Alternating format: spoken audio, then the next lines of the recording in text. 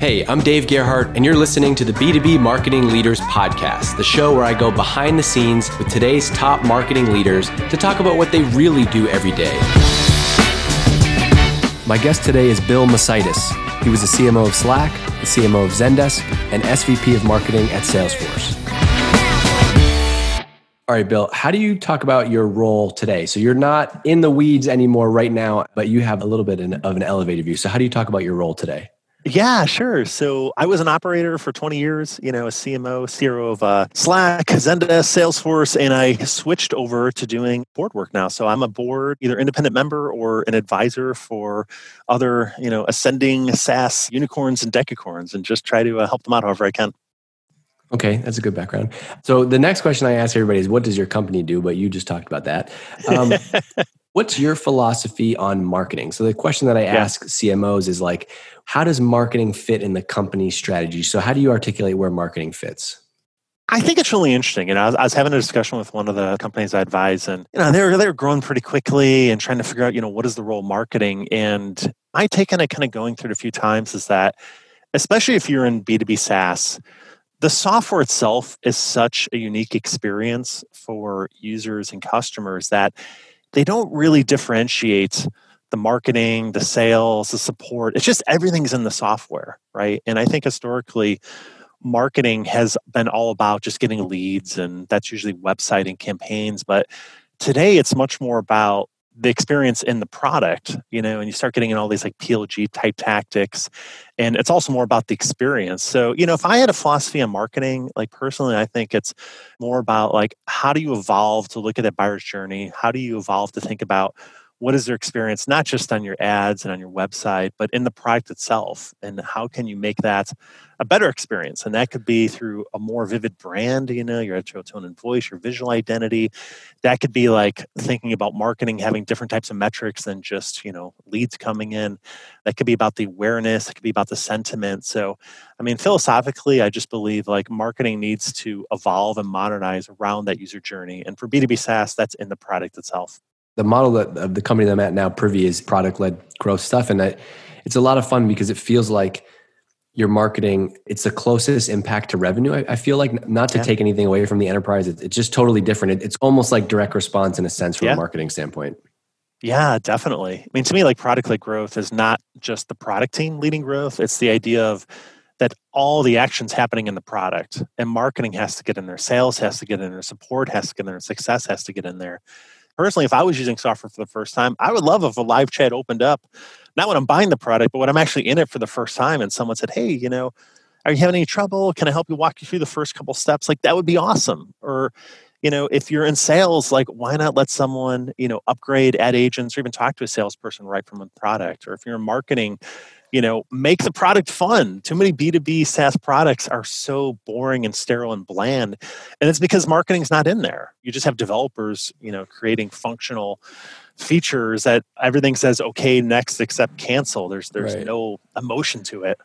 So do you think that that's possible? I love the PLG story stuff, but like a lot of people will push back. Well, Dave, we sell to the enterprise, or, we're really traditional B2B SaaS. Like, how do you answer that objection? No offense, but I'd say bullshit. Totally. So I spent like the first half of my career was on B2C, and I came over to B2B, and I was like, whoa, a lot of the playbooks these companies are using are 30-year-old dusty, strategies based around sending out press releases and kissing up to analysts and doing top-down selling and running field events. And I'm like, there is so much more advancements into like a modern marketing tech stack, the strategies. And to me, like PLG makes your life easier if you're in enterprise sales. I don't know if anybody's done sales. A lot of people have listened to done sales, but I've done sales. It's hard when you have to go into a company that has never heard of you before and you're trying to sell top down and do a wall-to-wall deal, right? It is a lot easier when you already have 100 people at a large company that have started using it. You've got a land and expand type motion. You can find the champions that are already using it there. You can get ROI proof points from your existing users. There are so many PLG type strategies, whether that's freemium, land and expand, seed and grow, making the product simpler. Like, that's the number one reason, at least in my experience with like NPS surveys, why B2B SaaS gets recommended is because it's simple. Well, if you're doing a big enterprise deployment, It sure helps a lot if you don't need to throw 100 customer success people at it. Just the product is just simple and easy to use. So I think like PLG, just my opinion, is a boon for enterprise type segments and the enterprise marketing and sales motion. To me, it's now table stakes. Like, I'm not building products, so my job's Yeah. not that hard. But it's like table stakes for if you're going to compete in those spaces. Hey, how are we going to compete to win in 2020 and beyond? Well, like, you got to have some type of approach to that. Anyway, I don't want to go down PLG rat hole forever, but I love that. It's a great rat hole. I like it.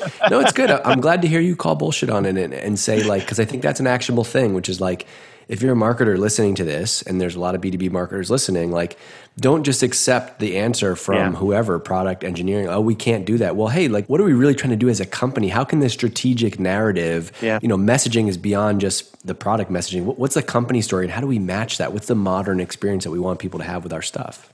Totally, Dave. And I'd even say, I think there's a lot of the old notions on enterprise software selling that we should be challenging. I mean, another big one for me that I've heard all throughout my career has been, we're the enterprise segment. We can't have an emotional brand, or we have to just dress in suits and talk really blandly and use acronyms and play it super conservative. And at every company I've been at, like as we moved up market, we kept a really vibrant brand. It was visually fun. It was the actual tone and voice was different. And enterprises love that, because at the end of the day, enterprises aren't enterprises. Enterprises are people. They're just people like me and you that are, exploring new stuff to use, and how can I help their team and how can I help their company? And everyone loves a brand that they have an emotional connection with. So I don't know. I just think, as marketers, we do need to challenge some of those status quo decisions, and, don't be afraid to kind of propose a newer, more modern strategy. I couldn't agree more with that, especially on the enterprise. Typically, enterprise is a lot more outbound, ABM, right? Yeah. A good brand is going to make knocking on those doors a whole lot easier. Yeah. I can't tell you how many times I've talked with companies where they're like, hey, we're just selling to enterprise. We've abandoned the SMB segments. Oh, we can't do freemium. We can't do any of these things. And then they're like, oh, and no one knows about us. And by the way, our deal cycles are really long and they're really hard. And it's like, if you kind of open it up to these different strategies, I mean, maybe go after SMBs not to make money, but just because there's a ton of them, right? And there's a ton of people that will talk and recommend you. That's what we did at Slack. Like, we loved SMBs. Even if the ones that didn't pay us, that was fine, because guess what? They're a subsidized marketing vehicle that's out there recommending you, and you're getting these incredible leads coming in off of word of mouth. So I think you just need to, reinvent and re-explore a lot of these older topics. Mm-hmm. You were basically running marketing at 3 companies everybody's heard of: Slack, Zendesk, and Salesforce. How have you set up? What's your go-to team setup? You have a kind of playbook for how you do that? I felt I was really lucky to go into both Zendesk and Slack, because I came in literally as marketer number 1. And I was able to kind of, for the most part, build that team out from scratch. And again, I liked it because I want to bring a more modern playbook and not be kind of shackled to just kind of older organizational designs. And so actually, Tomas Tungus wrote up an article on it. Like, I did a whole speech just on like building a marketing org out. So for anyone that's listening, if you want to search on that, just search for Bill Macaitis, Tomas Tungus over at Redpoint. But, for me, the biggest teams I like to build out, I always start with ops and analytics first. I just think at the end of the day, marketing is all about spending people time and dollar time, and you want to understand if it's working or not. So having solid multi-touch attribution modeling, have it solid predictive lead scoring, multivariate testing, all that type of tech stack and analytics, I think is the most foundational elements. I'll start with there.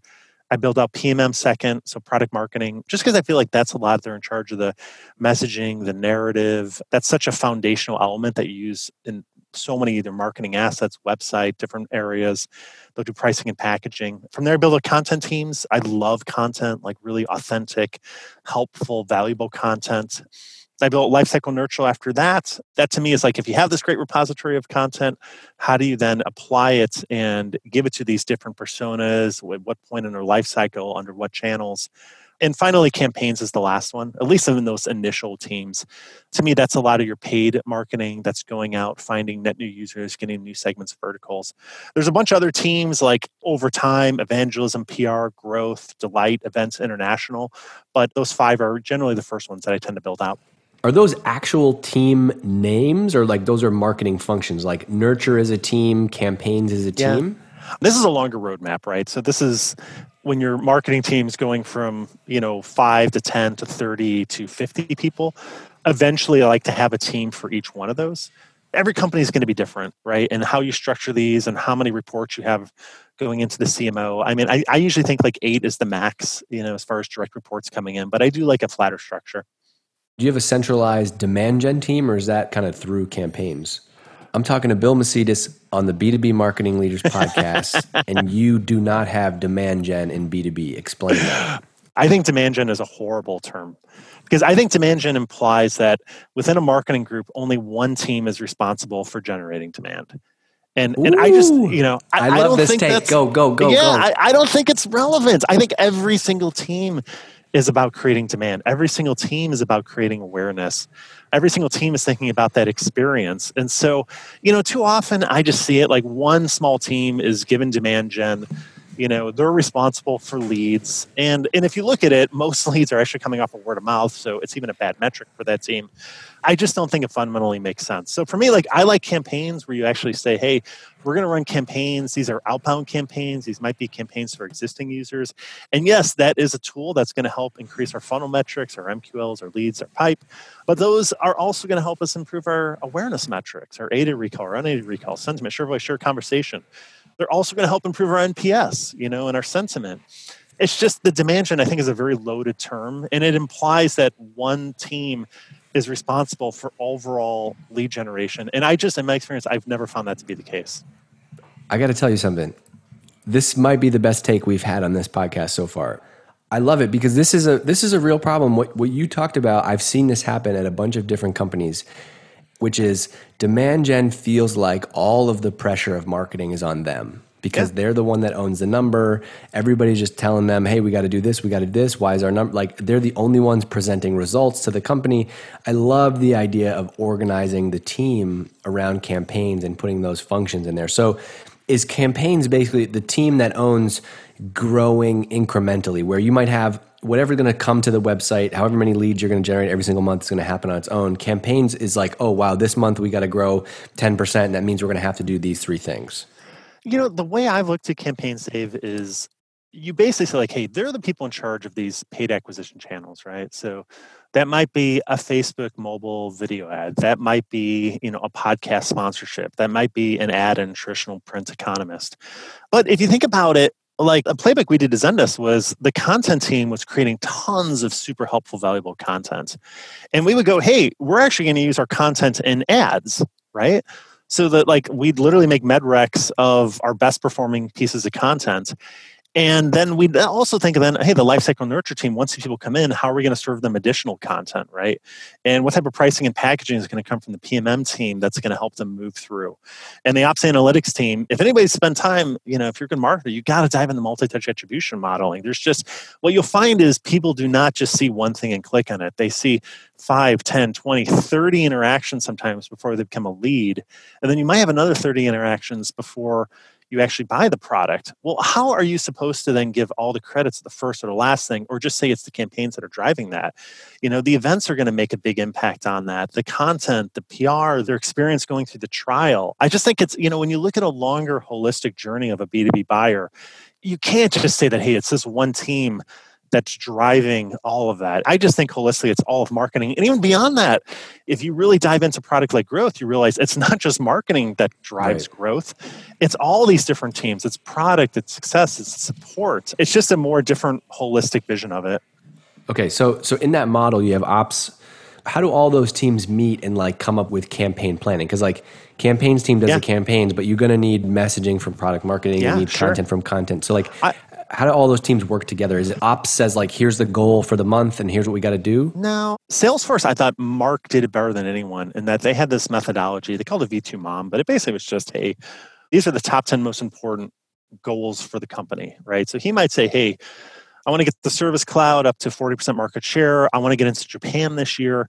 And then we'll take those top level goals and marketing, go, hey, how can we help support them? And so I will come up as a CMO and I'll go, here's the top 10 strategies we're going to do. And then, hey, teams work together to help achieve those. What I find what happens in marketing is if you do too much bottoms up, the teams become very siloed. The campaigns team just does stuff that the campaigns team can control. And the content team just does stuff that they can control. And so I like more projects that multiple marketing teams need to work on together to move forward. And even beyond that, again, in product-led growth, You're actually saying marketing teams are working with the product teams and are working with the sales team on projects in the software itself to help growth, to reduce churn, to make the product simpler, to make the product more fun. And that's why, like, I know this is down the road, but I like more shared metrics. I don't like these super individual metrics that tend to silo teams and just force them to only work on things that they can control. You're really messing me up because I'm going to have to go rethink. Like I'm literally working on 2021, like hiring plan and team structure and campaign planning. And I love the idea of setting that up. Okay. How do you set goals as a CMO? So you got each of those teams. You have a framework that you use, like some people use OKRs. What do you do and how does it roll out to those individuals and teams? OKRs are great. I've used those. Again, I've used the Salesforce process, which is V2MOM. You can look it up, or if anyone listening wants to learn a little more about that.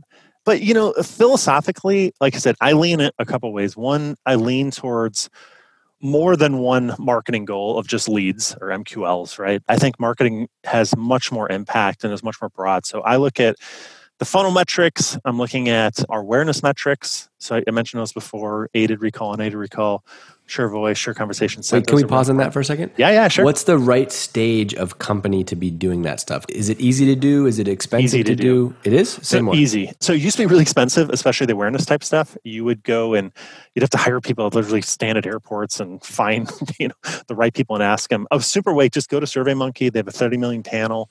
You can choose your target audience. You can choose your geo. And the idea is you run a survey, right? So at Slack, we started doing it really early because I wanted to find out what was our awareness metrics before we started applying any marketing juice. Basically, what you do is you'll send out a survey to a set amount of people, and you'll go, for Slack, for instance, the unaided question would be, what team communication software tools are you aware of? That's unaided, you don't give any hints. And then the follow-up one, it goes, hey, of the following team communication software tools, which ones are you aware of? So you'll list like, HipChat and Slack and Yammer, et cetera, down the road there are teams. And then you can go, okay, if you did say Microsoft Teams, ask a sentiment question. So, hey, when you've used Microsoft Teams, like, what is your perception of them? Extremely favorable, extremely unfavorable. The cool thing of that is, A, it's cheap. It's like, a couple grand per survey.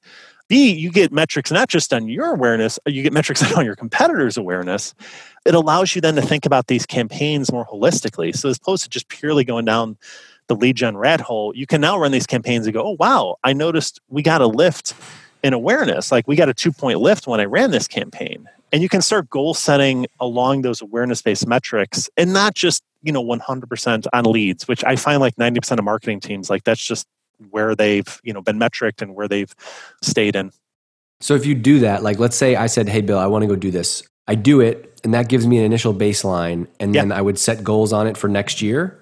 Yeah. For instance, the Slack, we said like, we might have said, hey, we have a 7% aided awareness, and we know we're naturally growing. Like we know we'll hit like 15% awareness by the end of the fiscal year. But what would it take to get us to 25% awareness? 7% of what? Of the audience that you choose in SurveyMonkey? So the aided awareness methodology is you're basically saying, hey, if you asked 100 people, how many people actually said they know of Slack? Like when it was listed, they go, I know of them. So that's just saying 7 out of 100 people know of Slack as a team communication software tool. For instance, when we run these, we'd also include things like Gmail and Outlook, because ultimately we thought like those were our biggest competitors. It was just email, people using email for comms, and they were at like 95%, right? So really like from a long-term perspective, we were like, how do we get from like 7% up to 95%? And yeah, we're naturally trending there, but we might take 10 years to get there. Like how can we help accelerate that faster? And so marketing will play a part in that, right? And you can run very specific geo-based tests. You can run campaigns in individual cities and measure the pre and post lift, both on pipeline, both on awareness. And you can make that much more of an actionable item as opposed to, because a lot of these branding campaigns end up just being, I like it, or do you like it, or does the CEO like it? And it's not really measured. And I would argue that, hey, these are very quantifiable.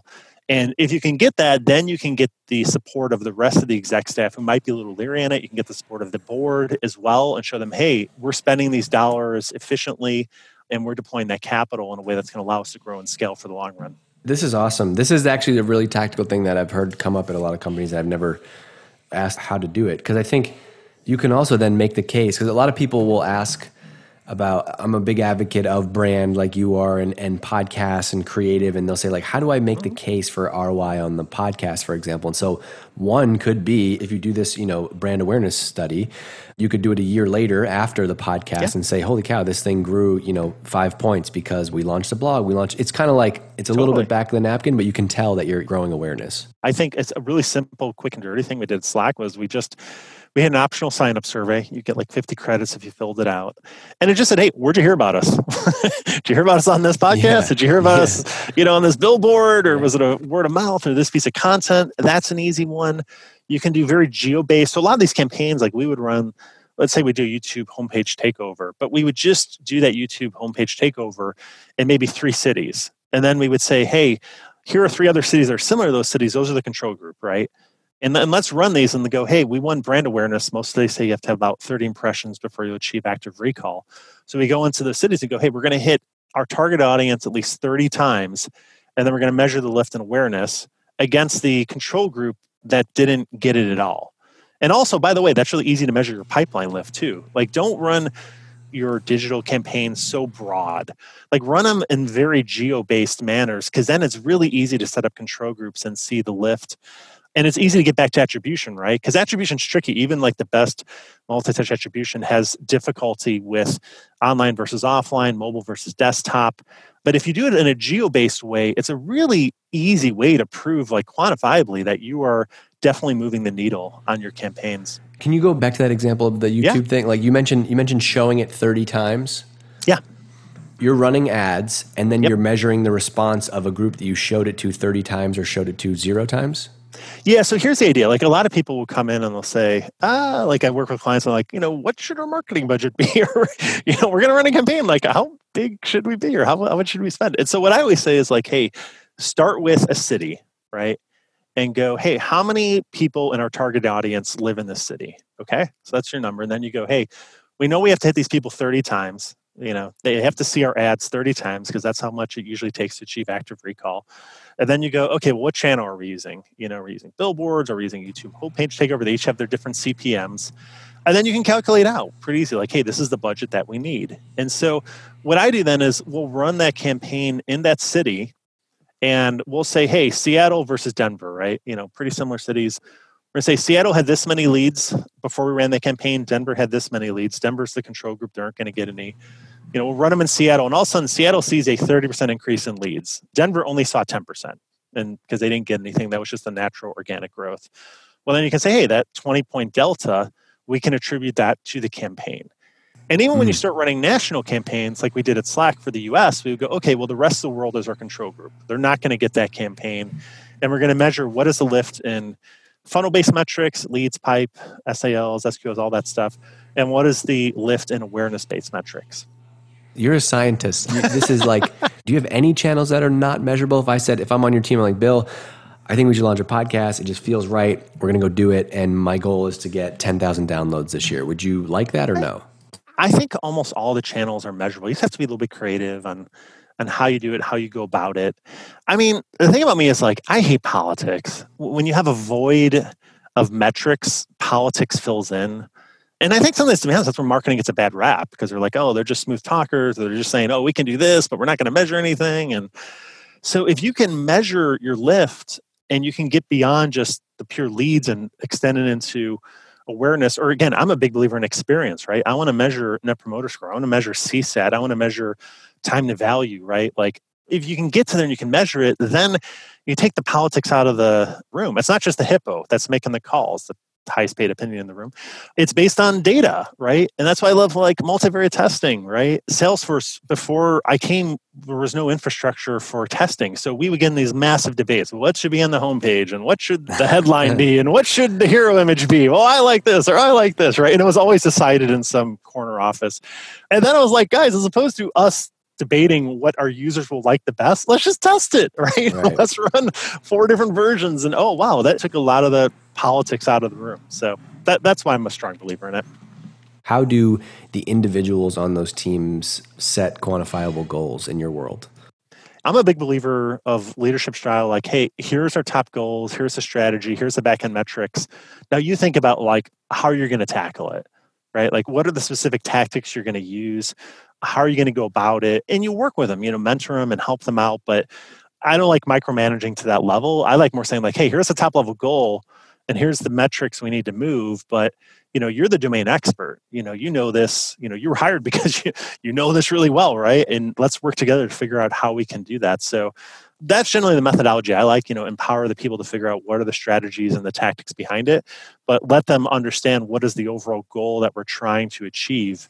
And like, for example, they might even say, hey, we want to improve our market share in Japan, to 40% for this product line, right? Like, okay, go, right? Like from a content perspective, how are you going to think about that?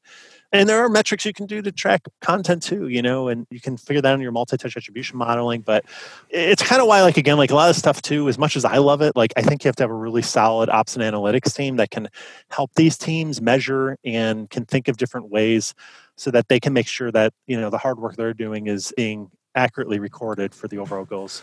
It's like a balance, right? It's almost like the balance of creators where you want to have a structure where, like, as a marketer, if you're a campaigns person, right, you should be spending your time creating campaigns, right? Not, not tracking every little thing. But then if you get paired with an ops person who loves that, that's the dream team, is like you have some. So my guess is, from the way that you've talked about these things, it seems like you've had a strong, I don't know if it's right hand or counterpart or team at all of those companies. Who has been that? You don't have to say the name of the person, but like, what's that role been to you as a marketing leader? Like, who has that typically been? Yeah, I think so. I've been lucky. I've worked with one person in multiple companies that has filled that role. I do think, though, everyone's different. You have to find someone that's kind of passionate about that. And then I like running marketing a little bit more like as an agile scrum. So you set your goals, you run your 2-week sprints. The idea behind an agile team is it's a team. It's not like, every single team in marketing has their siloed own individual goals. It's like, no, we have this larger goals in marketing that we're trying to achieve, and we need to work together. And as part of that little scrum, you're going to have an analytics person that's going to be there to help, set the metrics, run the reports, do the research. You're going to have a creative person there that can infuse it in. You're going to have a PMM person there to help with the messaging and the narrative, maybe the pricing and packaging. You're going to have a campaigns person that's great at leveraging, mobile, Facebook bumper ads. Those groups tend to be hired out based off domain expertise. And so, without much structure, it's easy to have those teams just kind of focus in on their own thing and only what they can control. But in my experience, you don't move the needle as much going that way. You're making me want to go into next year with a brand awareness goal in addition to like a hardcore, trial demand gen goal. Yeah, I think you absolutely need demand gen. You absolutely need to move that needle there. But I think in some ways, if you can build that brand, it's really generating your long-term leads. And so if you can make that investment, and again, that doesn't have to just be through really expensive paid campaigns. I mean, find out what your 3 most used features are and go in there and just make them a little more fun, make them a little more simpler, infuse a funny tone and voice in it, or make a little delight moment. So like for anybody that uses Carta, they do equity management. So your stock options, you log in and stuff. You can tell they actually had someone that went in there, and when you get issued an award, they do a little fireworks in the background. It's something small, but it's just a little fun. You're like, oh, that's kind of cool. All right. Yeah, I just got my first grant, or I'm 50% vested. That's a really good example of, I think, someone in marketing or someone in design kind of embedded themselves into that process. And, the more you can kind of, I think, build that brand, build that emotion, the more people are going to recommend you, the less they're going to churn, the bigger deal sizes you're going to have. So I think it's definitely in marketing's interest to, build that up through multiple different channels. You mentioned time to value. Yeah. How do you measure that? Is that a unique metric for each company? Like, we've defined what our value, we want people to create a campaign within X, and you measure that? I've seen different ways you can approach it. So one, you could literally just do, hey, how many clicks does it take before you get some value when you start using the product? I had done something where I was working with a company and I was using a weather app, and they were launching a new weather app, and they asked for my feedback on it. I went in, and the registration was like 27 steps. And I'm kind of a weather nerd. Like, I have like my own little weather station and stuff. And so their whole thing was like super local weather, not just like generic weather for everybody. So of course, all I want to see was just show me the weather at like my house or my little geozone, if you will. But it took like 27 steps to get there. And I was like, of course, I mean, coming from my consumer side, I'm like, guys, this isn't going to work. You need to like really cut back the number of steps and clicks and just actions you have to take. So I think that's a good one. A lot of times in marketing, you kind of understand like, what is that aha moment or what is that first moment of value? And you could either do number of clicks or you could kind of, focus on control groups and see how much time does it take them before they get there. And, that's that whole consumerization of enterprise theme. But, a lot of times marketers are good at that. They're good at like conversion rate optimization, and they're good at kind of removing friction and improving these pipelines. So if you can work, again, with some people in product or whatever it is, if you have a growth team or just marketing naturally works there and you can have some of these more harder metrics, it's just a lot easier to push those projects through. Would a lift in organic and direct traffic be a proxy for brand and word of mouth growing? Yeah, I think so. You'll see it in the word of mouth that comes in. That's why, again, you got to have invest cycles. I like having multiple independent attribution sources that you can use to help identify lift. So that's a sign-up survey, that's these controlled geo groups, that's good multi-touch attribution software, or just having the right metrics to move it through there. But I just think a lot of times B2B marketing, we just kind of default to the first last touch that only captures one channel, and everything gets kind of based on that, your marketing spend, your organizational resources. And I think it's very faulty. And once you understand that, and for instance, multi-touch attribution, you can move to any touch, AI, ML, regression analysis to understand what are those touches that are really moving the needles. You'll get a much more broader view. You need that. I have no AI, ML. I need your ops person. If you send them this way, I'm sure you send that person something nice for the holidays every year. I do. But I mean, there's good multi-touch attribution tech out there. I know. It is hard though. It takes time to put that in. And another reason why I do that first, Dave, the ops and analytics team, is because you're spending a lot of political capital. True. You're putting it on the most boring projects possible.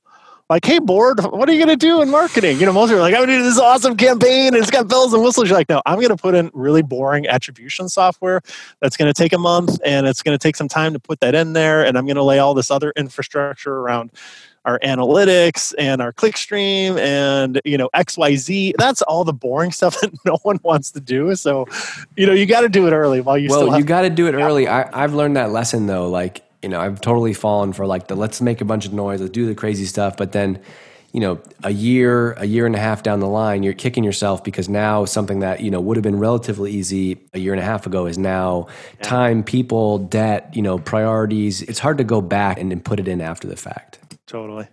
I want to pivot and talk a little bit about team and individuals. So like what kind of rhythms do you have you had, or do you work with teams from a marketing leader perspective? Like, do you do daily stand-up? Do you meet weekly, monthly? What's the cadence for a team? So I've worked with some teams where, again, we'll do the agile scrum type leadership, and that'll be on a 2-week sprints, and you'll have a product owner and, your daily meeting there. I mean, just as a leader, like I like to have weekly one-on-ones. I think that's really important. It's a way to deflect issues from kind of bubbling up. It's a way to understand what's going on within individual teams. I like to have a weekly staff meeting, a monthly all marketing meeting. And then, of course, I like to have meetings for basically whatever the top 10 projects that are going through. So not always in those, but I want to get a summary of how they're going through. And then for some individual projects, I'll jump in and be an active contributor for it. Like what? Are you a copywriter? Are you going to write the video script? So a good one would be like, so for Cyclone, we're creating our Amazing Teams campaign. That was something where we were creating like a 30-second video ad that we were going to run on national, both YouTube, TV, terrestrial. And I wanted to be really in that one. I didn't want to kind of see the script and then wait a month and I go, oh, I don't like this. Like I want to be a part of every meeting that we're having with our ad agency and creative agency. And I want to be able to give them real-time feedback.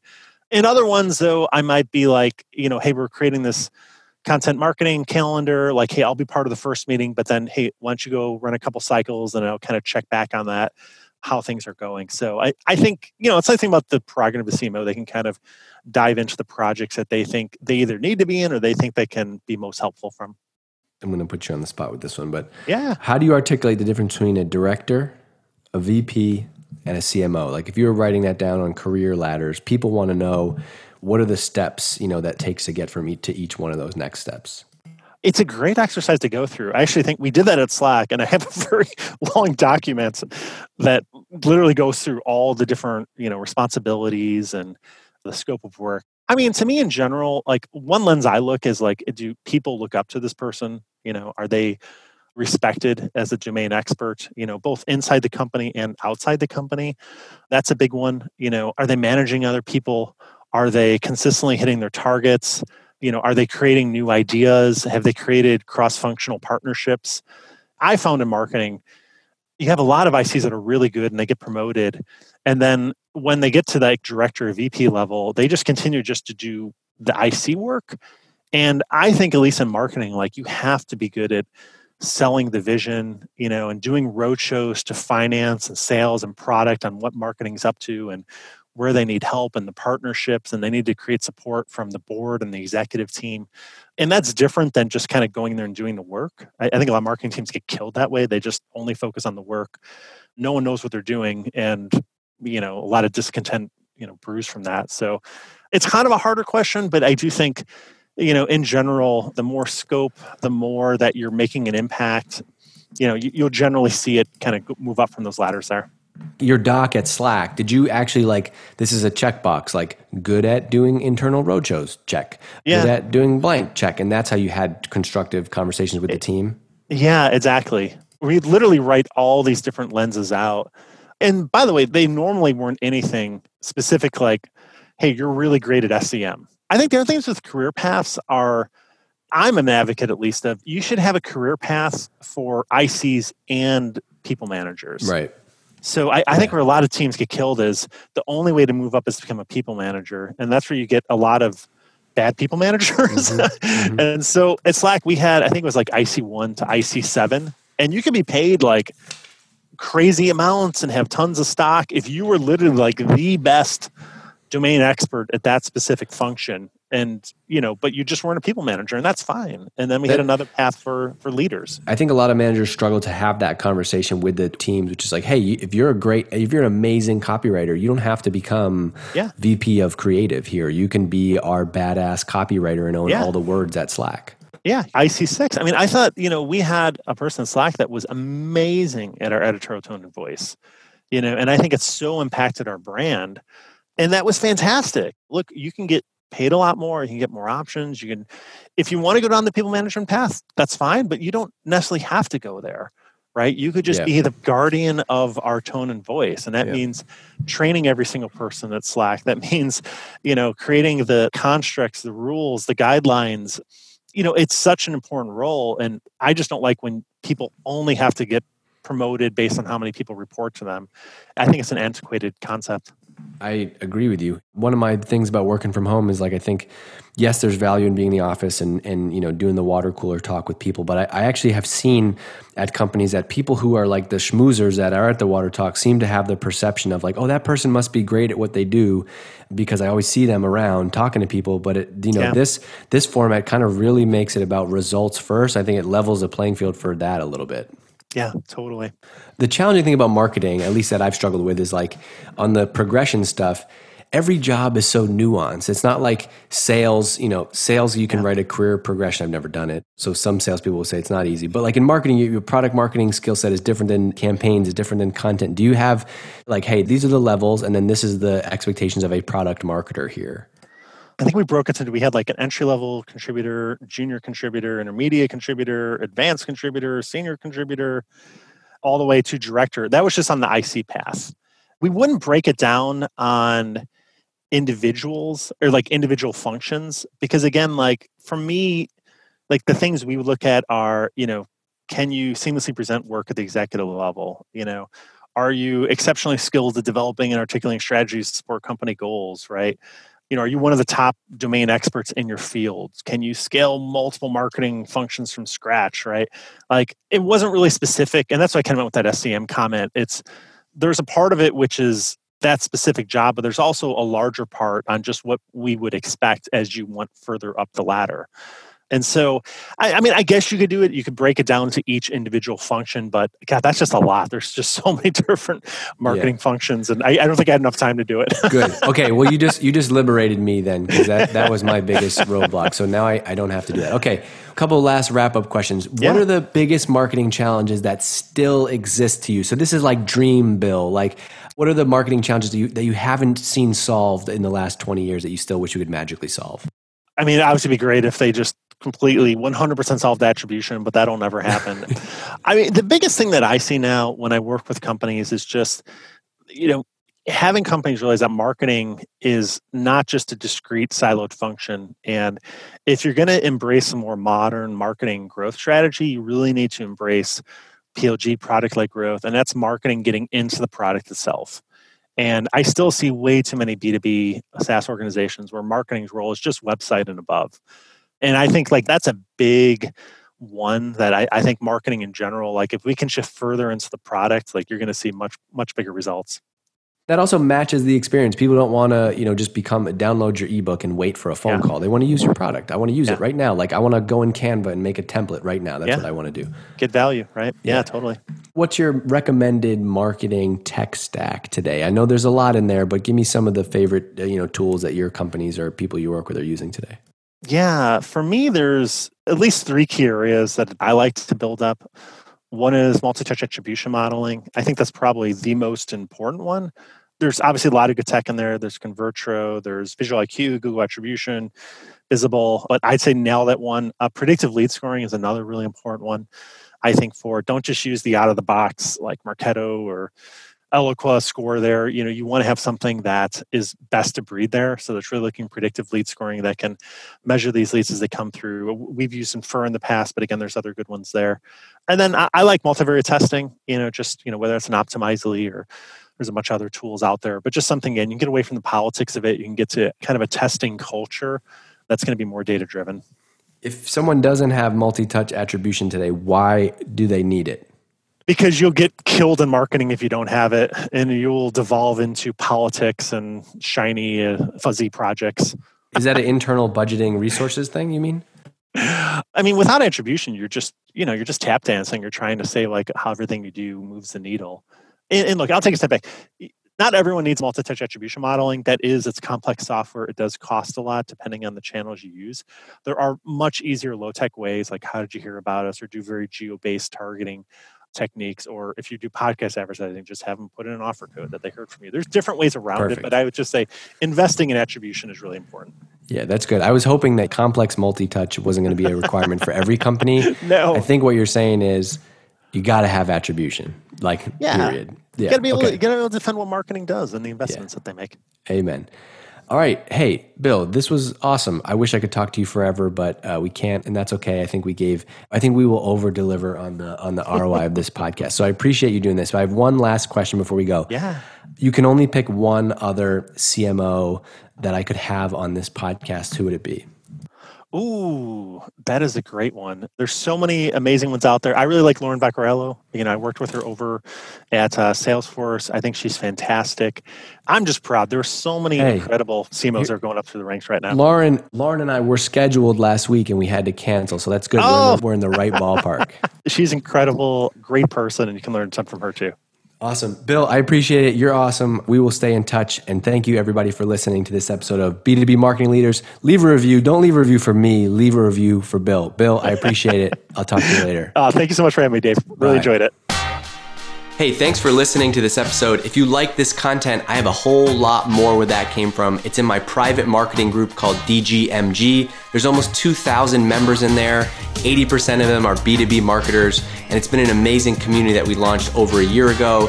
I've already posted over 400 different types of content in there, articles, videos, blogs, podcasts. You can go and check it all out. Patreon.com/Dave Gerhardt. And it's an amazing place to be. Plus, I do exclusive AMAs with these podcast guests in our group. And it's the only place I post the full transcript and show notes, so you might want to go check it out. Patreon.com/Dave Gerhardt. I also want to give a shout out and a thank you to our friends at Hatch for producing this episode. You can get unlimited podcast editing at usehatch.fm. It's awesome. They're helping me with the show. It's why it sounds so great. And you should go and check it out too. See you on the next episode.